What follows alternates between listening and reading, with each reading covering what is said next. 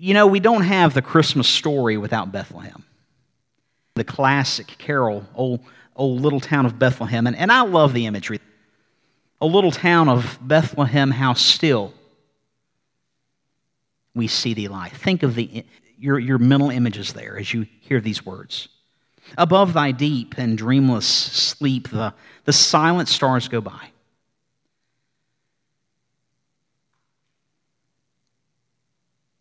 Out here in the county, away from the city, when it's a cold December night and those fields look cold and hard and barren, and we're able to look up and we're able to see those cold stars twinkle. Yet in thy dark streets shineth the everlasting light. The hopes and fears of all the years are met in thee tonight. Still, silent, dark. Those words in that carol. But yet, on a certain night, hopes and fears of all the years, centuries of challenge and centuries of heartbreak are mingled with a reminder of hope. There comes one who will be the embodiment of heaven coming to earth. God himself will again dwell among man. This was always God's plan, where the unassuming meets the miraculous. 8 centuries before the birth of Jesus, the prophet Micah brings a message to God's people. And it's a message of judgment as well as a message of hope. Israel has strayed from God again in the same manner in which we desire to go our own way, we stray from God again. And Micah says the following in Micah chapter 5, verse 2. But as for you, Bethlehem Ephrathah, too little to be among the clans of Judah. From you one will come forth for me to be ruler in Israel. His times of coming forth are from long ago, from the days of eternity. Bethlehem Ephrathah. The first part of that word Bethlehem, the first syllable, Beth, means place or means house in Hebrew. That's the original language. And Lechem, the second part of that word, means bread. Bethlehem, place of bread or house of bread. And we're going to come back to that. But there's another word. We've all heard of Bethlehem, but this next word, it's strange. Ephrathah. What in the world is that, and why does it matter? Well, I'm going to invite you to turn with me to Genesis chapter 35. Genesis chapter 35, first book in the Bible. And it refers to Jacob. Some of you may remember Jacob. Jacob was a character. He was sly, he was conniving, he was a trickster. He swindled, with the help of his mother, he swindled his older brother out of his birthright. And that should tell you all you need to know about Jacob. But God is both a God of purpose and a God of second chances. Jacob turned to the Lord eventually, and Jacob's story is ultimately one of redemption for God's people. Genesis 35, verse 9, we read that God appeared to Jacob, and God blessed Jacob. God said, "Your name is Jacob. You shall no longer be called Jacob, but Israel shall be your name." And so God called Jacob Israel. And God also said, "I am God Almighty. Be fruitful and multiply." Be fruitful. Remember that. Be fruitful. A nation and a multitude of nations shall come from you, and kings shall come from you, and the land which I gave to Abraham and Isaac, that's Jacob's grandfather and father, respectively. God says, all that land I will give to you, and I will give the land to your descendants after you. So Jacob set up a memorial stone in the place where God had spoken with him, and Jacob pours out a drink offering on this stone, and he pours oil on it, and Jacob names the place where God had spoken with him, had met with him, Beth El, house, El meaning God. You remember last time, Emmanuel, with us is God. That last syllable of that word, E-L, El, is God. So house of God, Beth El, or as we say, Bethel. Jacob names this place Bethel. And then Jacob and his family, they journey on from Bethel, but when there is still some distance to go to this small town named Ephrath, Jacob's wife Rachel begins to give birth, and she suffers severe difficulties in her labor. She's suffering, and her midwife says to Rachel, "Do not fear, for you have another son." And we read that it comes about as her soul is departing because she dies. Rachel dies.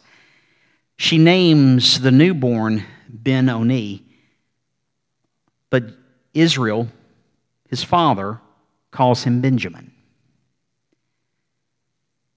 Rachel dies and is buried on the way to this small town named Ephrath.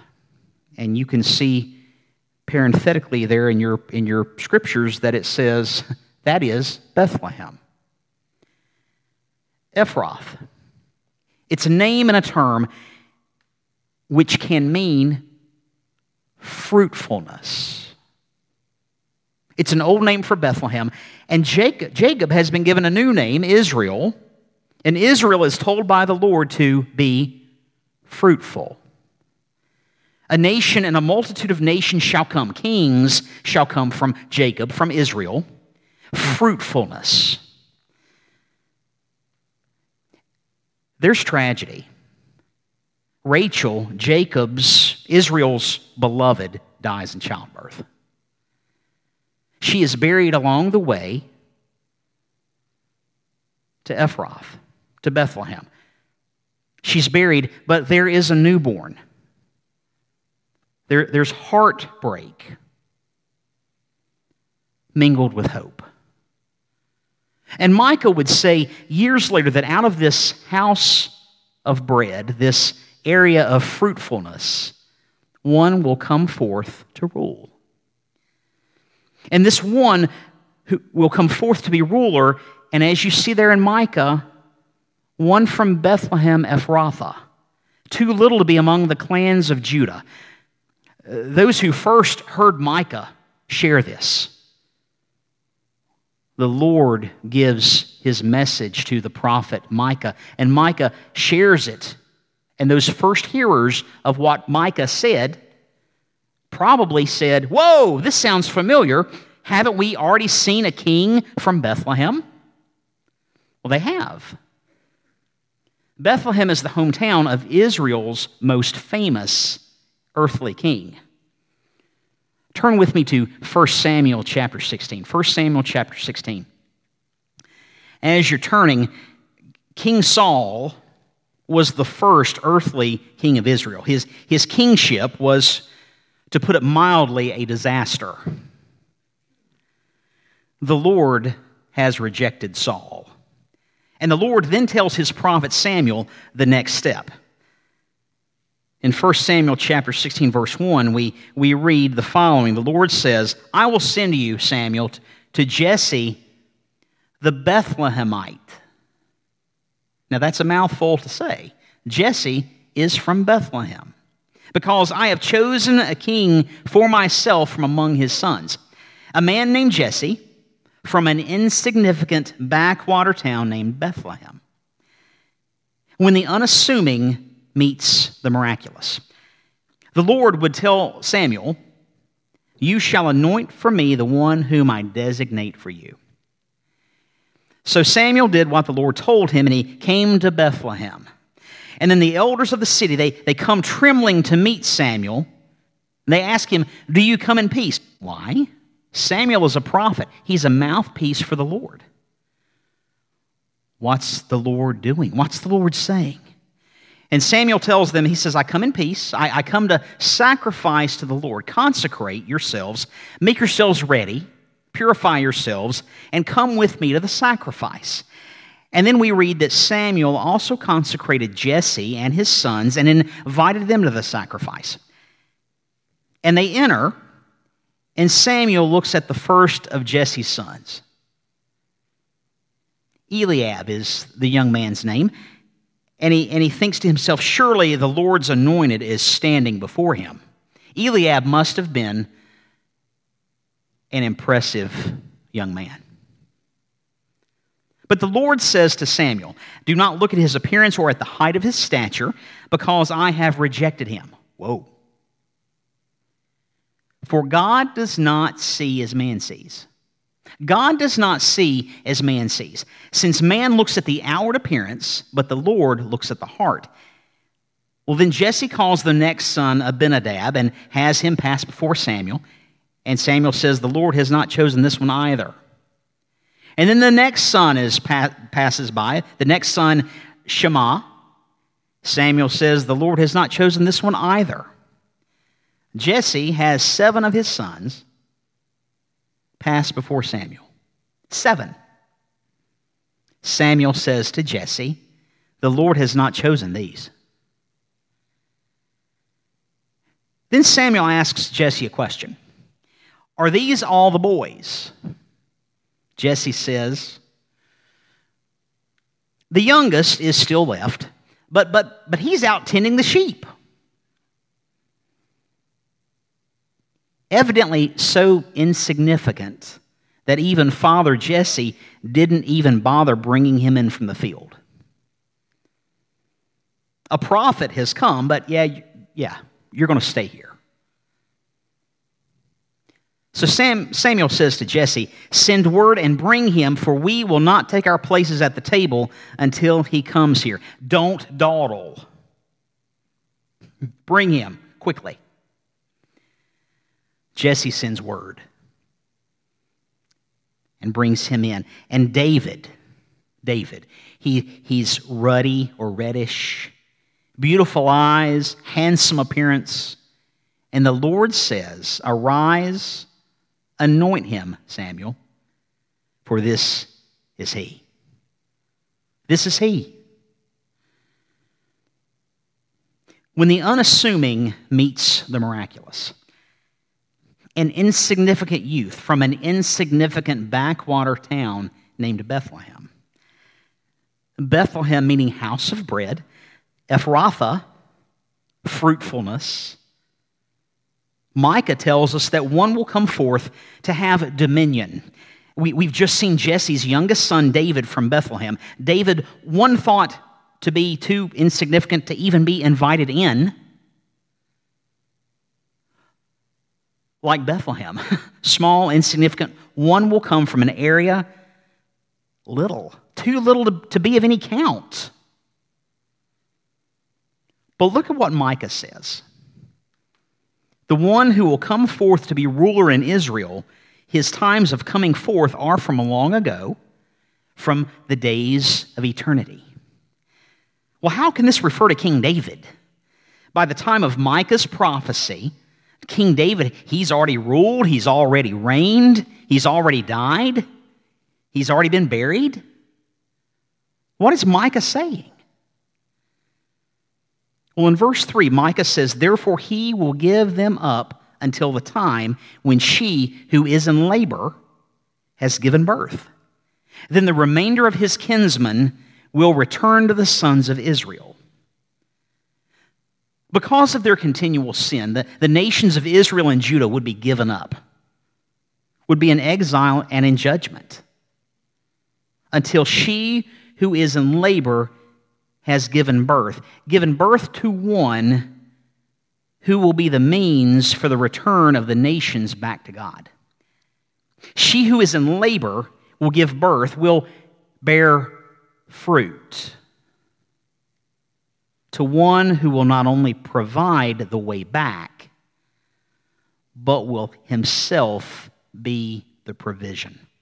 Let me say that one more time. She who is in labor will give birth. She will bear fruit to one who will not only provide the way back, but will himself be the provision. Micah tells us in verse 4 that he will arise and shepherd his flock in the strength of the Lord and the majesty of the name of the Lord his God, and they will remain because at that time he will be great to the ends of the earth. This one will arise in the majesty of the name under the authority and the dominion of the heavenly King, and his people will remain. They will dwell securely. He will be great to the ends of the earth. Micah tells us in verse 5, this one will be our peace. This one will be our completeness. And at the end of the day, isn't that really what we're all looking for? Completeness. Where we can find rest and we can find peace. It's always been our goal to find peace and fulfillment. And our nature has always been and will always be to try to find utmost satisfaction in ourselves, in our interests, in our things.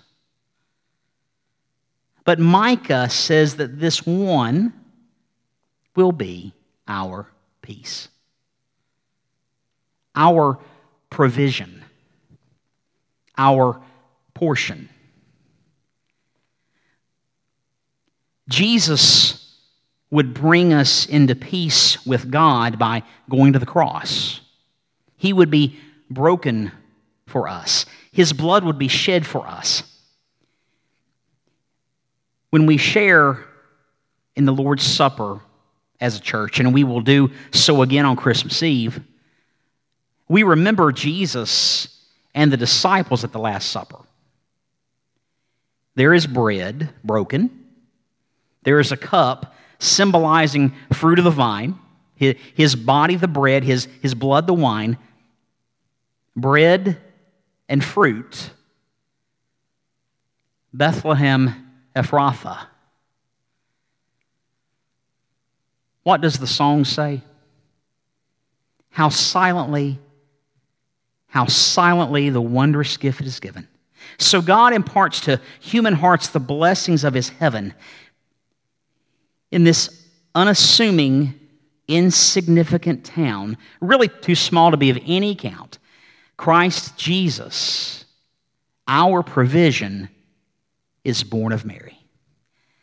No ear may hear his coming, but in this world of sin where meek souls will receive him, still, the dear Christ will enter in. When the unassuming meets the miraculous, O holy child of Bethlehem, descend to us, we pray. Cast out our sin, because sin is real and it's alive, and we deal with it continually. Enter in, be born in us today. We hear the Christmas angels, we hear the great glad tidings they tell. Oh, come to us, abide with us, our Lord Emmanuel. His body, the bread, his blood, the wine. Our provision for salvation. The bread and fruit. Bethlehem Ephrathah. One has come forth for us to dwell with us. With us is God, Emmanuel. Why does this matter? If all of this lines up and fits together as we see that it does, if we believe that it does, if we can believe all of this, you know what? We can believe all the other claims that the Scripture makes. That we can have our sin forgiven by the one who came to bring life and hope and joy and peace.